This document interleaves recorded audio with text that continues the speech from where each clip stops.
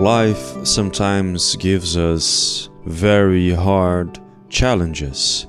Even when we try to think on devote ourselves to something greater, let's say to the love of God, to His commandments, then something happens and makes us question if we should continue trying.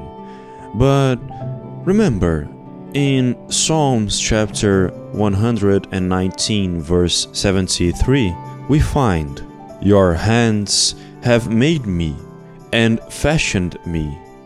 Give me understanding, that I may learn your commandments." We are in the same boat. We are all trying to understand how we can apply God's commandments in this world.